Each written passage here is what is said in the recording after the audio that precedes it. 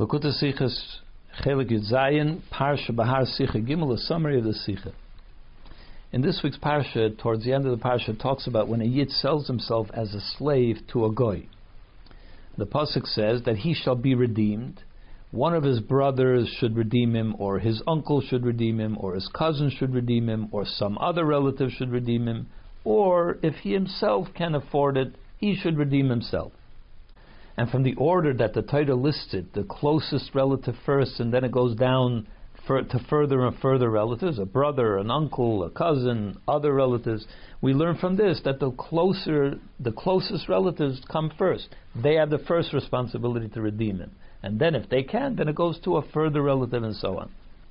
So the obvious question is, if the closer you are to the situation, you have the greater responsibility to redeem him. So then if the Torah said at the very end that he can afford himself to redeem himself, why wouldn't he be listed first and foremost? If he could afford it, of course he should be the first one to redeem himself. If he can't, then his brother should redeem him. Why does it leave him for last? Another question, since the Pasuk lists a number of relatives, and it goes from the closest and further out, why doesn't it mention his father? What if his father could redeem him? He should be the first one to be listed. Yet the father is not mentioned at all. The same question could be asked also in regards to the laws of inheritance, where it also lists the relatives of who inherits a person that dies. It says there, if a person will die and he doesn't have a son, we know that a son is the first one to inherit. If he doesn't have a son, so then the daughter inherits. If he doesn't have a daughter either, then the brother inherits. If he doesn't have a brother, then the uncles, the brothers of his father inherit, or other relatives. And over there too, it leaves out his father. What happens if a person dies and his father is there? He is the first one to inherit. So some people say that the Torah doesn't want to speak in a way of misfortune. It's a great misfortune if a person dies and while his father is still alive. That means the father lost a son. That's a terrible misfortune. Torah doesn't want to talk in those kinds of words. But first of all, that answer also needs explanation, because the Torah is teaching the laws of inheritance. And it's clear that the laws of inheritance include the father. He inherits first, before of the outside relatives. After the son and the daughter, the father is first before any relative. So is the Torah going to speak in nice terms and leave out the important point that the father is first to inherit? It could give the impression that the father doesn't inherit. He was left out of it. So that is a difficulty even there, even in the laws of inheritance. But certainly in our situation, where we talk about redeeming the slave, for sure, why isn't the father mentioned? Over here, there is no issue of misfortune as there might be over there. So why doesn't the Torah mention the father? So to explain this, we first have to bring up what the Chazal tell us about this whole Parsha Bahar. They say that the whole Parsha talks in a gradual digressions. A person goes down level by level until he gets to the very lowest level.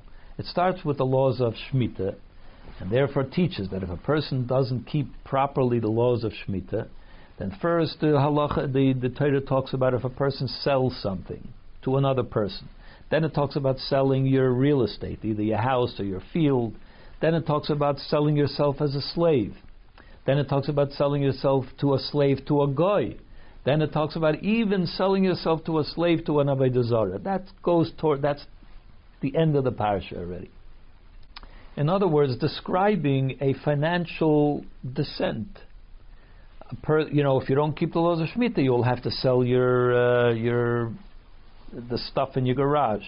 Then you'll have to sell the house itself or the field itself. Then you'll have to sell yourself as a slave. A person becomes more and more poverty-stricken until gets to the lowest level possible. But of course it also means a person's spiritual descent. When a person sells himself to a goy, so first of all he's violating the Torah's law that you're not allowed to sell yourself to a goy. Certainly if he sells himself to an avodah zarah. And when a person sells himself to a goy, he puts himself in a situation where, as the Rashi says, a slave, a Jewish slave of a goy, might think That because my master can violate Shabbos, I also can violate Shabbos. Because he can live a free life immorally, I can do so too. He could worship Avodah Zarah, I could. In other words, you put yourself into a degraded spiritual state. Most importantly, when a Yid sells himself to an Avodah Zarah, he violates what it says in the Torah, that the Yidden are slaves to me. Li b'nei Yisrael avodim, to Hashem. And he violates that by selling himself to an Avodah Zarah. How does a Yid get down to this kind of a situation? It comes because we've forgotten about our Father in heaven. Aviv Shabbat, we forget that we're connected to Hashem. We forget our love to Hashem. We forget our reverence of Hashem. As the Pasuk says, the prophet says to the Yid in the name of Hashem, a son is meant to honor his father. And if I'm their father, where is the honor that they show me? That's what happens. You forget that it's your father, so you stop honoring him. In Chassidus, the father refers to Chachma of the Nefesh. And as the Alter Rebbe explains in Tanya, that how is it possible that a Yid should violate the will of Hashem? It's because the Chachma of his Nefesh, which is the connection between a Yid and Hashem. Chachma is the very first level, the first faculty of the soul. That's the place where the neshama connects to Hashem. So that part of him has become dormant. It's fallen asleep, so to speak, and therefore doesn't recognize that every avera that you commit, you are disconnecting yourself from Hashem totally, completely, just like if you worshipped Avodah Zarah. If a person worshipped Avodah Zarah, he knows that he would never violate that. A Yid, we know that the faith is so deep, and a Yid is ready to give his life for the sake of Hashem, not to violate Avodah Zarah. But because you forget that therefore he would never do that. He would be able to withstand that test. If we understood, and it really sat with us, that every violation of a sin is no different, the disconnection from Hashem, no different than Avodah Zarah, of course we would be able to withstand the test. But we lose that knowledge and understanding, and therefore a person goes through life and commits sins and goes down level after level after level. That's why in the laws of inheritance, where it talks about a person dying, what is the meaning of a person dying? Spiritually speaking, that means a person that became a Rasha, and therefore a Rasha, even when he's alive, is called dead. Or as the Zohar says, that if a person just falls down one level, in a more subtle way, if he falls down one level, that already is called death. So when a person died, which means he became a Rasha or fell down a level, why is it? Because he doesn't have a father. He lost connection with his father. That's why in the laws of inheritance, it doesn't talk about the father. How could he have died? He doesn't have a father. That's why he died. That's why the father is absent from that discussion. If he had a father, he wouldn't have died in the first place. He would have been alive. He would still continue to be alive, spiritually speaking. Now, talking about the situation of a person that is sold to a goy or to an Avodah Zarah, the descent, as we said before, also talks about a spiritual descent. So the Torah says the Geula is also in the same way, meaning to say, the Torah says Geula tiyaloi, he will have a redemption, he will be redeemed.